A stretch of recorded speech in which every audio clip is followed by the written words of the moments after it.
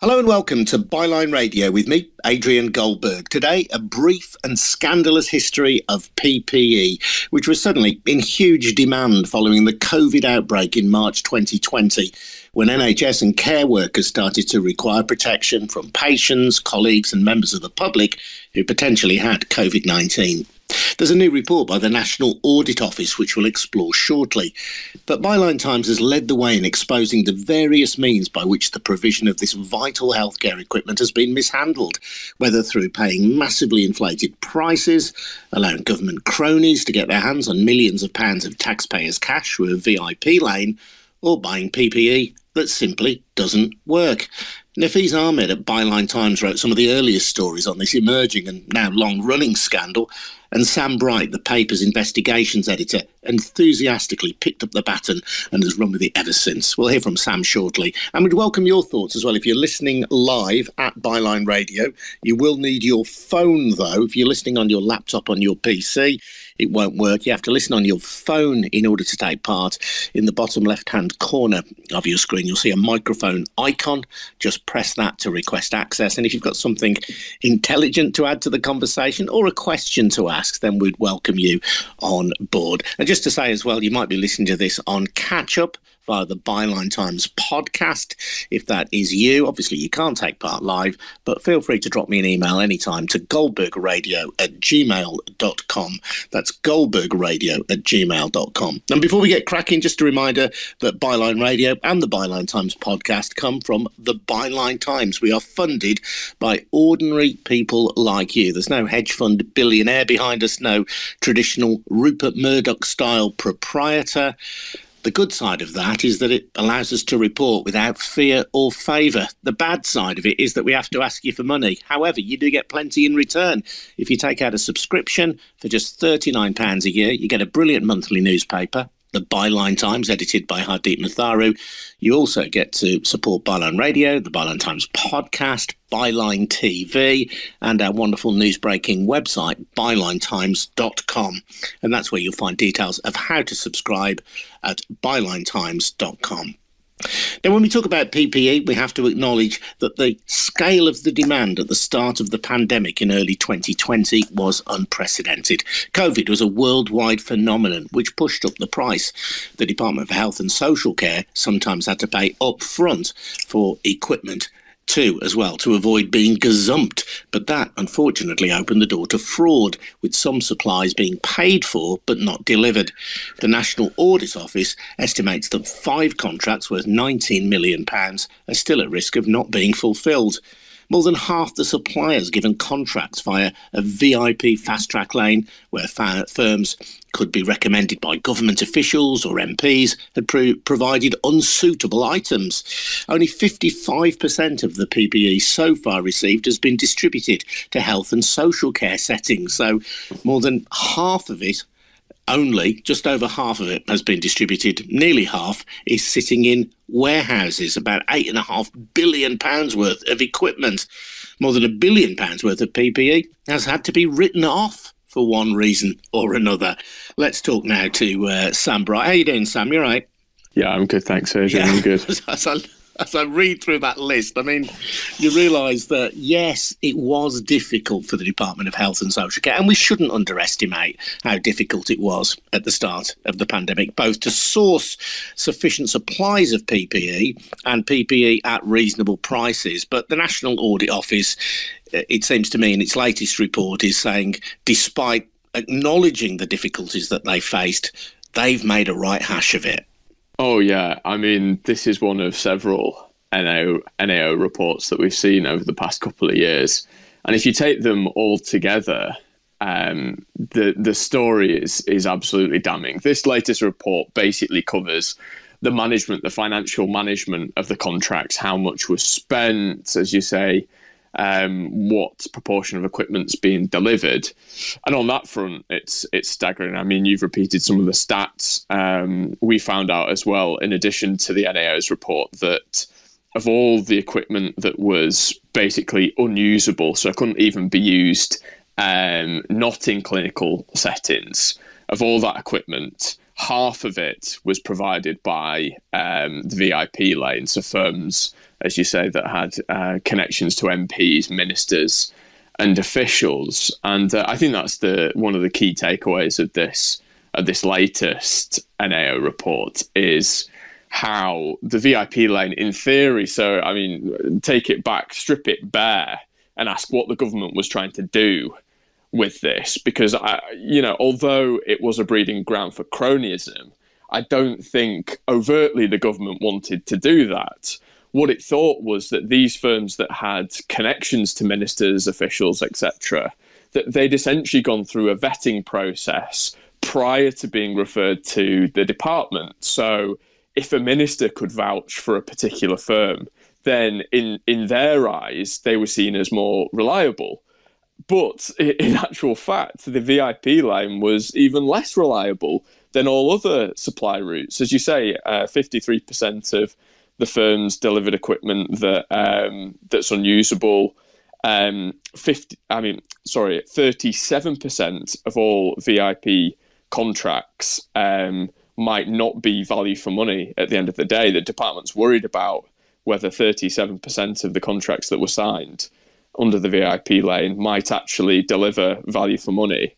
And these were staggering sums of money, and nearly £4 billion worth of equipment was commissioned through the VIP lane. So we're not talking about trivial sums of money. We're not talking about sort of a subsidiary route that the government used. This was a central plank of its PPE strategy that essentially that failed, and lots of the money fell into the hands of, like you say, people close to the government and the Conservative Party. And I think the Byline Times first reported on this very early on in 2020. It was, I think, our colleague Nafeez Ahmed who ran the first story on a PPE scandal. When did you first become engaged and realise that perhaps sadly, from a journalistic point of view, this would be the gift that kept on giving? Well, that's the thing. I wasn't actually at Byline Times when Nafeez first started cracking on it. So I was elsewhere. It was kind of in the first months that I joined, though, in the summer, in July, that I'd obviously seen a couple of Nafeez's stories and a few other people sniffing around it, particularly Jolene Malm at the Good Law Project, and thought, there's definitely a story here.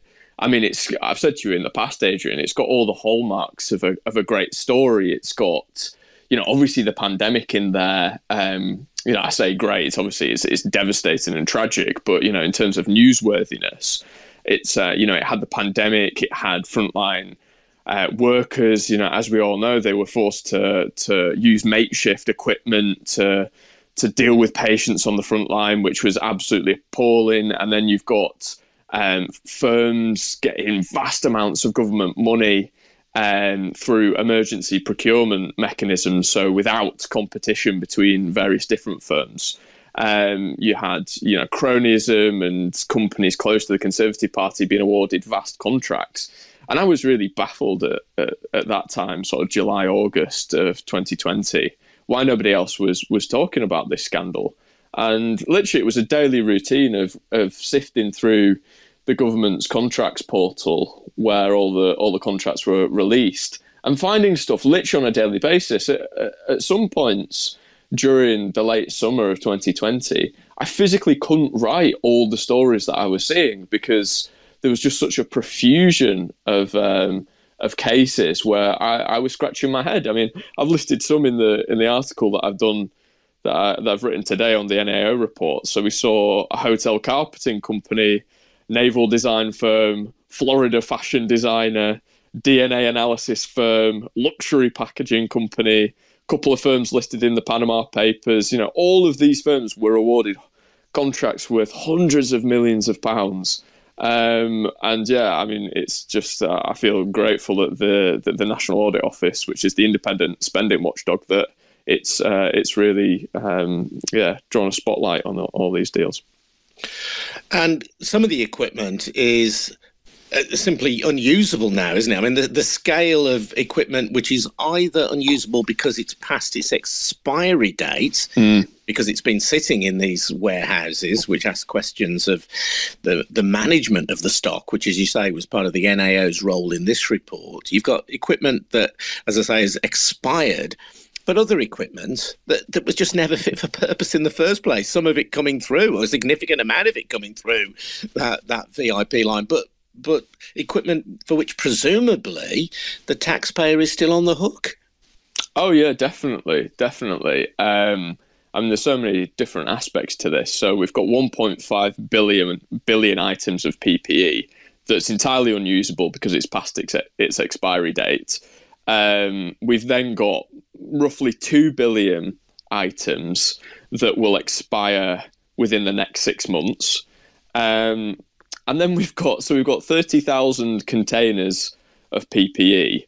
And 1,000 of these containers, the government simply hasn't checked the equipment yet. So we could have vast amounts of PPE still that's unusable.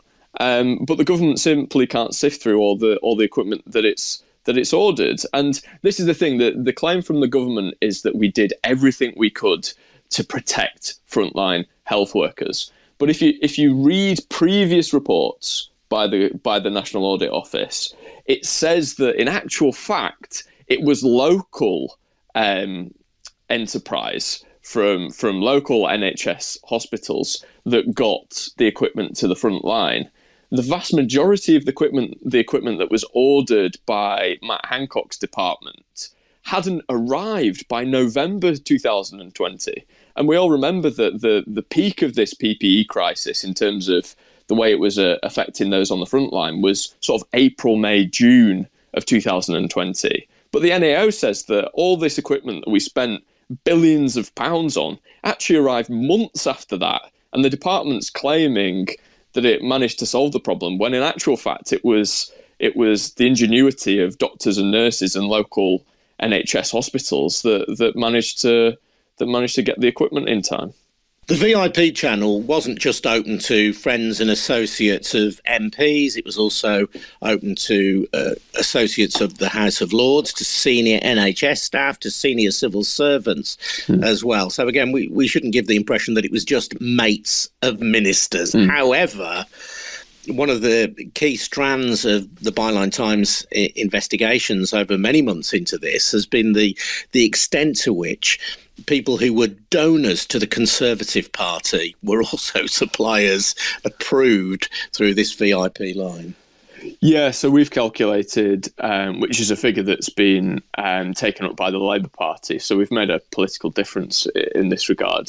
We calculated at least £3 billion worth. I think Labour's taken up to £3.5 billion now. £3.5 billion worth of contracts, not just PPE, but test and trace contracts, consultancy contracts, that sort of thing, have been awarded to donors and associates of the Conservative Party during the pandemic. And I have to note the fact that when we were sifting through our records and the list of contracts, we were really diligent about making sure that we had a strict criteria for defining firms that had close connections to the Conservative Party. So any sort of shred of doubt that they had a connection, we removed them from our list. We weren't trying to expand beyond the realms of what the story could actually provide. So we were, even on a conservative figure, we got £3 billion worth of contracts awarded to Tory mates and donors, which is a vast amount of money during the pandemic, and some of which we've seen now. I mean, we've seen the records. I'd encourage people listening to go and look at our story from a month or two back about Randox. Which wasn't referred through the VIP lane. Have to say it's a big healthcare firm, but the fact is that you can see in black and white the messages that were sent between Owen Paterson, who worked for Randox, and the health secretary at the time, Matt Hancock, where Paterson was imploring Hancock to consider using Randox for contracts during the early stages of the pandemic. And that's a clear conflict of interest of a Conservative MP working for a healthcare firm, imploring the health secretary to use that very healthcare firm for the provision of equipment. And again, the defence is, well, we needed tests. Nobody was getting tested. We were falling behind everywhere else in the world, and we had to act quickly. But the fact is that in the process of acting quickly, the rules were bent. And I think it's perfectly reasonable for us all to ask exactly how and whether we want those rules to be bent in a future crisis in the same way. One of the great tragedies, and you've hinted at this already, was the failure to get much of this PPE to the front line. This isn't an abstract theoretical issue or even just a financial one. We're talking about doctors, nurses, healthcare professionals who were unable to get the protection they needed when the pandemic was at its height. Yeah, exactly. And we all remember the stories of desperate doctors having to use sort of bin bags as masks.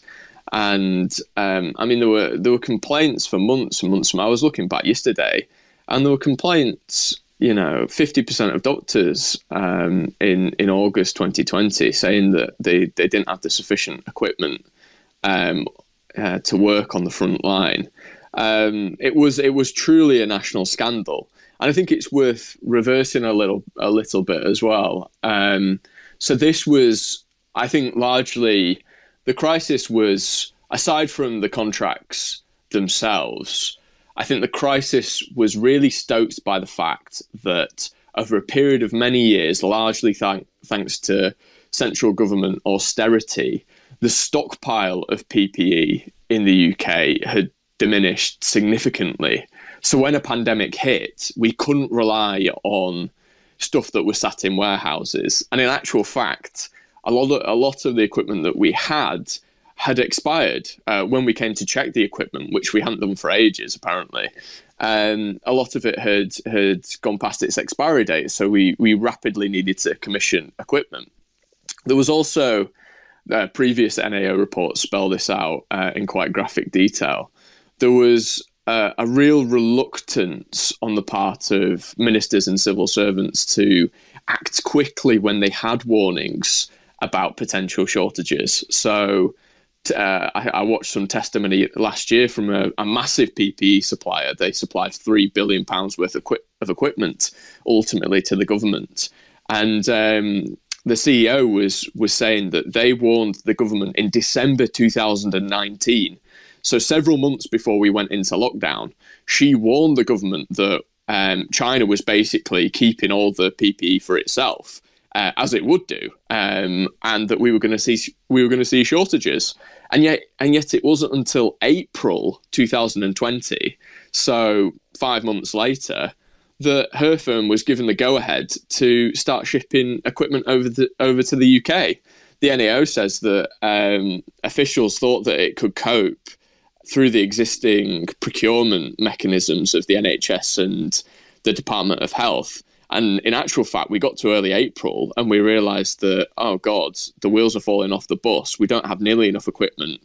Healthcare workers are dying. And therefore, they put in place these rushed procurement mechanisms that essentially that failed in their own right, but that funneled billions of pounds worth of contracts towards mates and donors, and contracts that just didn't deliver the goods in sheer desperation. Yeah, I was going to say, if you are listening live on Byline Radio and you want to join in, maybe you were one of those frontline healthcare professionals and you were affected by a shortage of PPE, very happy to hear from you. If you are on your phone, there's a little microphone icon in the bottom left-hand corner of your screen. Just tap that to request access and we'll allow you into our conversation. Be good to hear from you, or if you've just got a general comment to make or a question to ask of Sam or I. I'm Adrian Goldberg. You're listening to Byline Radio, either live via Twitter Spaces or on catch-up via the Byline Times podcast. Our work is supported by your subscriptions to the Byline Times, a fabulous monthly newspaper. Just go over to our website at bylinetimes.com to find out how you can subscribe. We are free and fearless in our reporting. So as I say, check out more, find out how to subscribe at bylinetimes.com. And this lack of preparation, lack of provision of PPE right at the start of the pandemic, Sam, touches on two things which I think are very important. One is Britain's poor emergency planning, the fact that there had been exercises anticipating some kind of unspecified emergency, but the lessons of that had not been learned. And the desire right at the start of the pandemic to consider the idea of herd immunity. And although government has sought to downplay that now. There seems little doubt that in those early weeks when other countries were really starting to dig in and get prepared for what was coming, our government was still allowing the Cheltenham Racing Festival to go ahead. It was allowing Liverpool to host supporters from Atletico Madrid, even though that city in Spain was itself already in lockdown. There was a whole series of mismanagement prior to the pandemic really taking hold, which meant that when you add in the poor provision of PPE, we it's one of the reasons why we have sadly one of the highest death rates in Europe from coronavirus. Yeah, exactly. And not forgetting that Boris Johnson was saying that he went through a COVID ward and shook everyone's hands and was encouraging us all to do the same. So essentially, this came from right at the top of government. This idea that that we could trick the virus somehow, that we could be smarter, that we didn't have to lock down, we could keep the economy open, and everything would be fine. And the fact is that you can't trick a pandemic; it kills thousands of people if you try and do that. And there was a famous episode of Question Time. I think I'm right in saying in February 2020, but it could have been earlier. It could have been January, where John Ashton, who's a former regional public health official who's written for Byline Times extensively, warned the government and said, you have to act now. You have to start getting in place your plans for locking down, for testing. This thing is going to hit us. And when it does, it will hit us hard. And clearly the government didn't listen to him. And I think this is one of the great failures, which has been mentioned many times, is the lack of appreciation for regional health experts who are actually seen diseases take hold in local communities and know how to deal with it. Instead, the government decided to rely on the private sector heavily and basically outsourced our response to the pandemic. And we all know the consequences of that, which 160,000 people dead and billions of pounds spent on those services, which doesn't seem a good return on investment to me. I think we lost Adrian. I'm not sure why. Kathy, I can see you're ready to chip in now. Adrian's gone for his lunch. He's gone for it. Sorry, Kathy. I made my I try and switch off my mic when I'm not speaking because it can sometimes interrupt. However, I sometimes forget to switch it on, so I was in full flow there. Nobody could hear me. So I'll let you come in a second, Kathy. Very well handled, Sam, if I may say. I'll let you speak in a moment, Kathy. I was just making the point, Sam. We need to be aware. Again, in fairness, the UK does not have the highest death rate of any European country, but it is worse than what you might call comparable industrialised nations. So our death rate is below that of Italy and Belgium.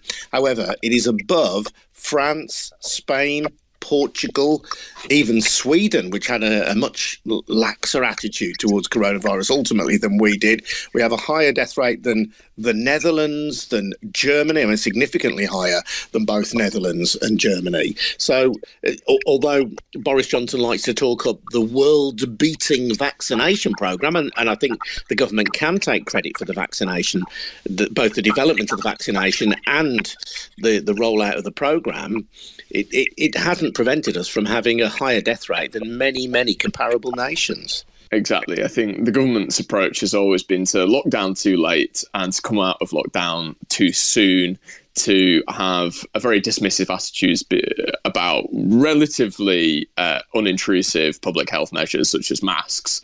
And it's not learned from those failures. That's the thing. It's been really dogmatic. One of the things that Dominic Cummings said in his testimony was, which I found most shocking, was that Boris Johnson was even more determined to support a herd immunity approach in the autumn of 2020, after he himself had had COVID and seen tens of thousands of people die, even despite lockdown, that he thought that herd immunity was the way to go, which I just find staggering, how you can be presented with such a wealth of evidence and yet still and yet want the bodies to pile high. It seems to be a complete, if anything, a complete dereliction of duty of the Prime Minister, which in the first instance should be to protect his citizens. Yeah, let the bodies pile high, reference to a phrase which Dominic Cummings claims Boris Johnson once made, a claim which Johnson himself has always denied. Let's get a few of our callers in now. Kathy, thank you very much indeed for your patience. What do you want to say, Kathy? I just wanted to, hi guys. I just wanted to pick up on something that I heard when I started listening. Really, Sam was mentioning the amount of money that you totted up through sort of like donors and through cronies and that kind of thing. And am I right in saying that your totals came to something like 3.5 billion? Did I hear you right? Yeah, that's right. That's right, Kathy. What I mean, something that really sort of like captured me in your reporting and everything was the astonishing 2.2 billion, I think it was, attributed to the network of Plymouth Brethren. I just find that, that the church of businesses connected to the church that you reported on, I find that absolutely staggering. 2.2 billion of 3.5 is to a network of businesses involving Plymouth Brethren. Where's that going? Yeah, the Plymouth Brethren's a very, in fact, I think it calls itself the Exclusive Brethren. So it's essentially a sect, a quite radical cult, whereby it preaches separation between members of the Brethren and the non-Brethren community. And in fact, I don't think, Kathy, that we even took the Brethren into account when we put together our 3 billion figure, because its connections to the Conservative Party are quite loose. So that's even in addition to the 3 billion to Tory donors and associates. Yeah. The further money linked to the Exclusive Brethren. But it is a really interesting case, and one that plenty of people have tapped into in the past. The case of the Brethren. Sure. Remember they had a history, I think it was 2015 and before that even, with sort of like supporting the Tory party in their endeavours of election, and something to do with money spent on the leaflet, the Hung Parliament leaflet that there was a big kerfuffle about. So, I mean, there's definitely sort of like strong connections there. But it's just, I find it fascinating. It's Kathy, as Sam was saying, in a sense, in his writing, Byline Times was sort of erring on the side of caution. If there was any doubt, we wouldn't listen. Yes, for sure, I get it. Connected with the party, but just look at. I mean, I'm quoting now from Sam's article here. Multi-million-pound PPE deals were awarded to a hotel carpeting company, a naval design firm, a Florida fashion designer, a 4-month-old DNA analysis firm, a 1-year-old micro firm, a small luxury packaging company. Don't forget the eyebrow company. I mean, Yeah, I remember. Yeah, by all means, continue to join in. Let's bring in Tim Ashby, who's got a comment as well. Hello, Tim. Welcome to Byline Radio. Hello. I hope everyone's okay. Yeah, nice to speak to you, mate. Yeah, I've been enjoying listening. One of the things that I am very annoyed about is the money blown on track and trace. I've seen on social media people posting that Germany had a very successful track and trace system that didn't even cost the equivalent of £1 billion. And we've spaffed away 37 billion. Where's that money gone, actually? Does anybody know? Sam, do you want to pick up on that? Yeah, definitely.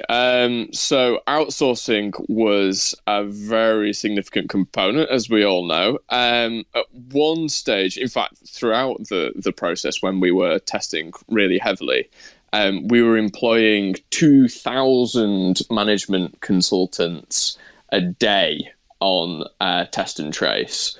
and they were costing us £1,000 a head. So if you do that maths, it's £2 million a day. We were forking out on management consultants from, some of the giants like Deloitte, for example. I think contributed heavily. So they essentially acted as a surrogate for the civil service during the pandemic. They were essentially the civil service of test and trace, the foot soldiers implementing the scheme, and they were extremely expensive because management consultants are, especially from the biggest and best firms. I think it's ironic as well that quite a number of people associated with test and trace were formerly management consultants. For example, Dido Harding used to work for McKinsey, which was another one of the firms that was commissioned quite extensively to work on test and trace. And I don't think there's any evidence that we've seen that she called up her former mates at McKinsey and asked them to help out or whatever. But I think to some extent, I saw a few of my colleagues reporting last week, I think it was Ian Overton of the Byline Intelligence team, that it's very difficult to access the records of Dido Harding's emails. So because she wasn't contracted, in any direct sense, I think she worked for free. She was a volunteer.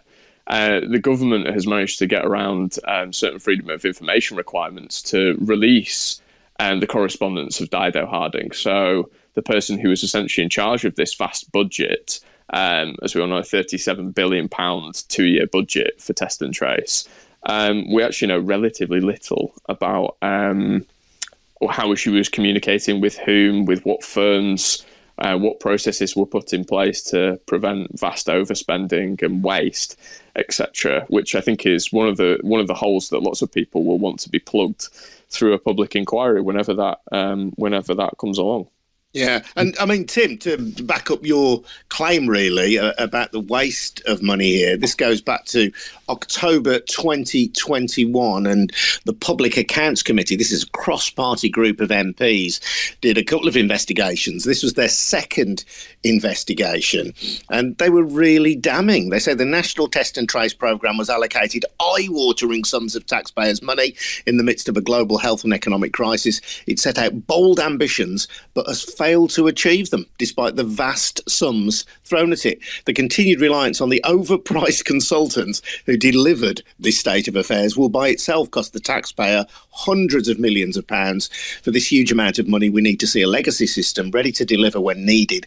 But it's just not clear what there will be to show in the long term. This legacy has to be a focus for the government if we're to see any value for the money spent. What puzzled many people, Sam, and I'll bring you in again in a moment, Tim, what puzzles many people, Sam, is the fact that the existing NHS and local authority public health infrastructure was overlooked in order to bring in private companies. And in all good faith, it is very difficult to see any reason for that other than an ideological desire to support private healthcare companies or private companies managing healthcare systems over and above public healthcare systems. Yeah, I think a couple of points. One is that, again, I'm not necessarily sure it was like overt, that it was an overt policy from the government to say, we're going to plough taxpayer cash into the pockets of these private consultancies. I think it's more the case that a lot of the people who operate the controls of power know of people who work in private consultancies.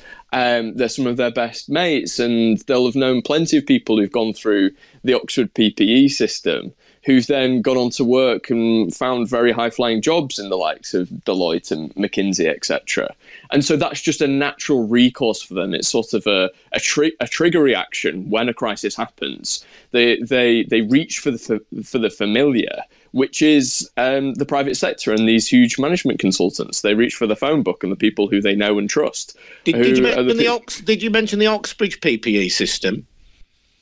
No, as in Were you talking about the degree that so many of these top politicians have? Well, exactly. The irony, the irony of PPE. Yeah, different sort of PPE, but yeah, exactly. I haven't thought about that before, actually, Adrian. That's quite a nice parallel, isn't it? But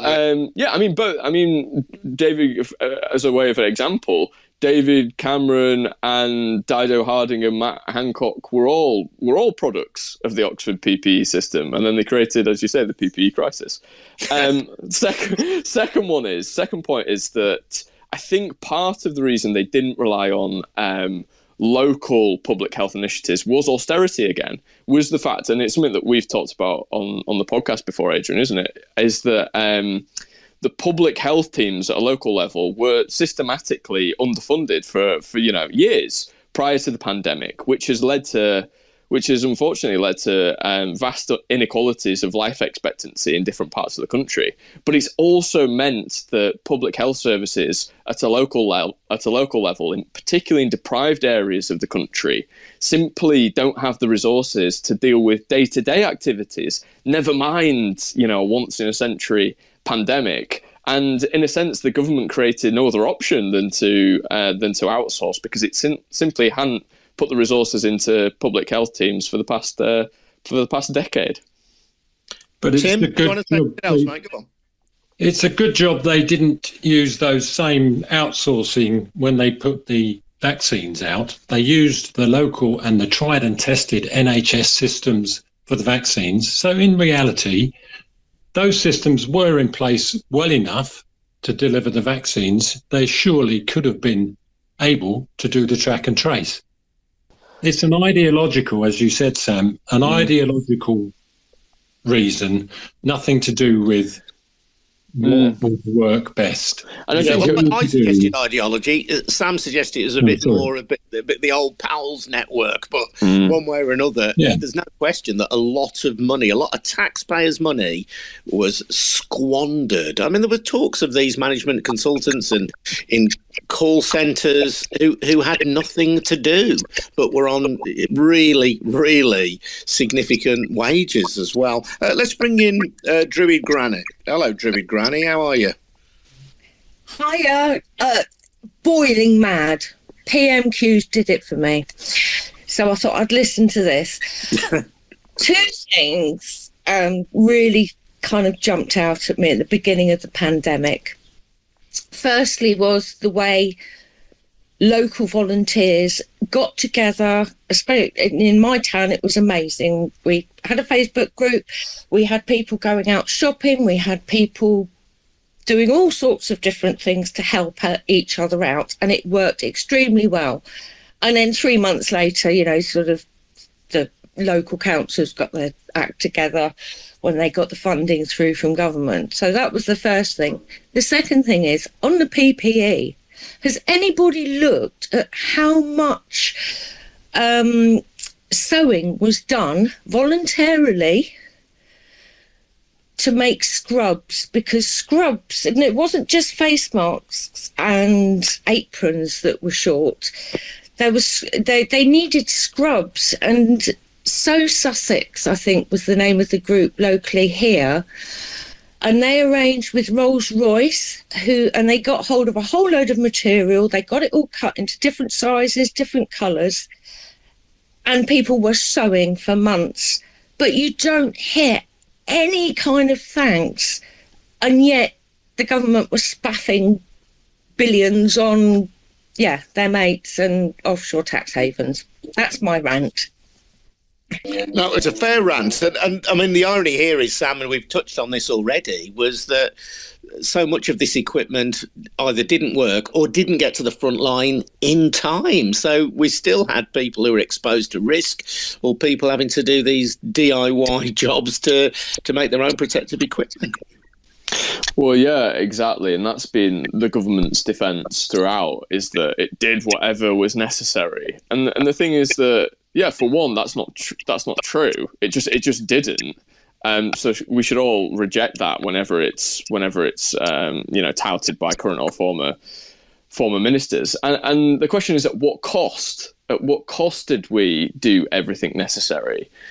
whatever necessary seem to involve, if not corruption, then practices amounting to it or on the boundary of it. And it also amounted to vast amounts of public resources being ploughed into this system that didn't produce the goods. I mean, just as a way of comparison, £13 billion is the estimated figure that we will have spent on PPE. The amount that the government's expected to earn through the national insurance hike every year is less than that. So 12 billion quid a year, the government's expected to make from its national insurance hike. And yet that's less than the amount that we shelled out on PPE. And the National Audit Office has previously said that we overpaid by a margin of 10 billion quid for this equipment.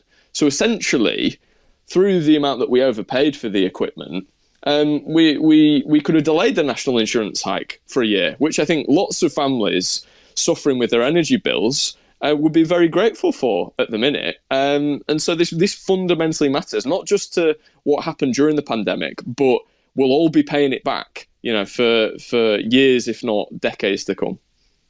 Some of the abuses in the system, or the loopholes in the system that, for example, allowed people on the VIP line or companies on the VIP route to not undergo the strictest vetting. In fairness to the government, those loopholes were closed later on, weren't they? These were, in some cases anyway, symptoms of the rush to get PPE online. Yes, so of the 115 contracts awarded to VIP lane suppliers, 46 were awarded without an 8-stage due diligence process, which means that the majority did go through the full due diligence. But the point remains that even after the government did its supposed due diligence, a lot of the contracts. A lot of the contracts didn't deliver, and I've seen previously in one of the former NAO reports the fact that so there was a company that we all remember now called Ayanda Capital. One of its one of its advisors was a member of the government's Board of Trade. So essentially, this chap worked for the government. He acted as an intermediary for Ayanda to win contracts worth in excess of £300 million.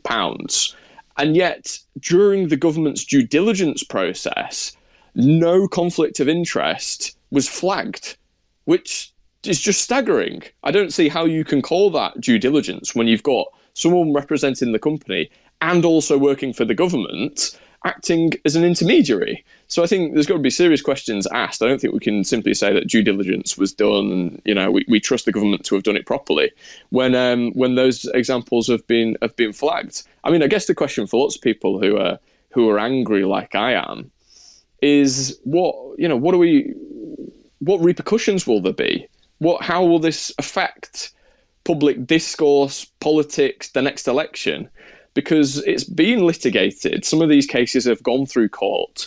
It's been decided that the government acted unlawfully, and yet it's only through Partygate that the polls have significantly shifted. And even then, Boris Johnson is hanging on to power. So it is. I mean, I would urge everybody to keep up the pressure, but it is a quite soul-sapping experience at times. Keeping on bashing away and showing the abuses of power, but nothing actually fundamentally changing. Yeah, I'll come back to you for one final comment in a moment, Sam. Before we go, though, Kathy, did you want to have a final word? Hi, yes. Thank you. I just wanted to ask Sam, out of the companies that he's looked at, what you were saying about sort of like when you were saying about the Oxbridge PPE and all of that. I know a bit of a joke, but we are being realistic about this. There are a lot of friends of politicians, etc. I'm just curious about how many of those companies were box fresh. I mean, some of them, I know that some of them were sort of like created in Companies House, kind of like the week before, or, how many of them were sort of like set up in that month that everybody knew PPE was going to be on the cards?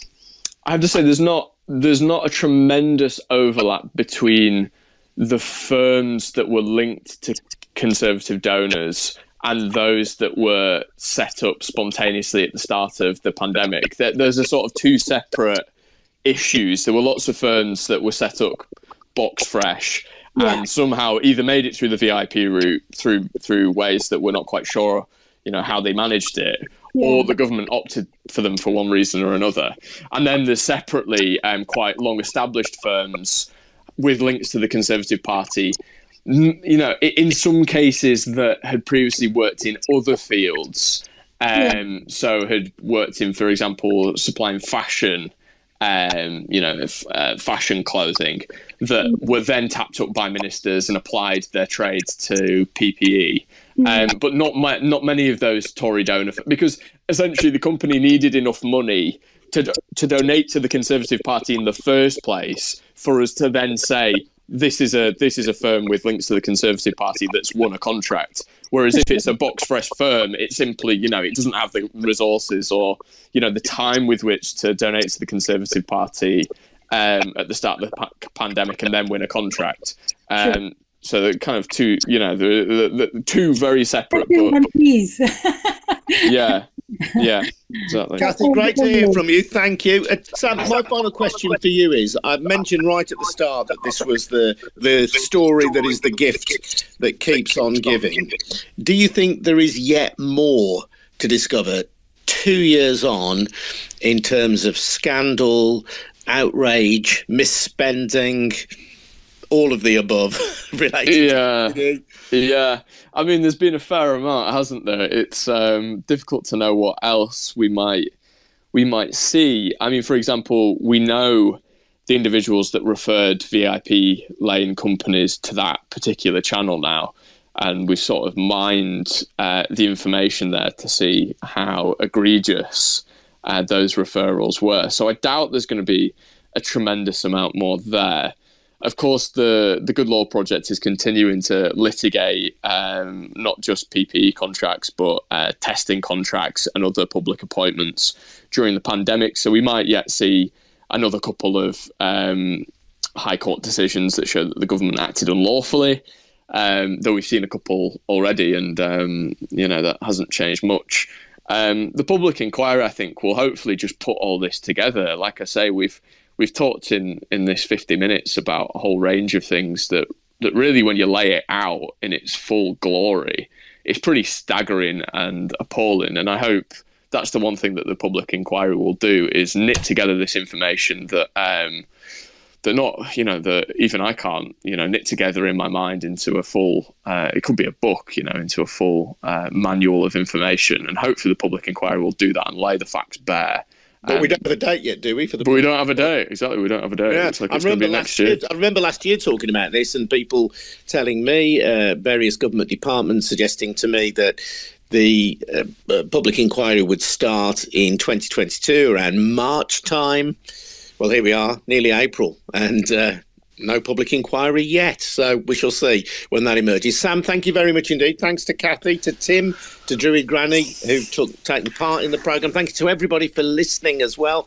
Really appreciate it. And please spread the word about @Byline Radio on Twitter and @Byline Times Podcast, where many people listen on Catch Up. And just to remind you as well, if you want to support what we're doing in presenting free and fearless radio and journalism, please do subscribe to the Byline Times. Get details at bylinetimes.com. Thanks very much indeed, everybody. We'll see you soon. Ta-da!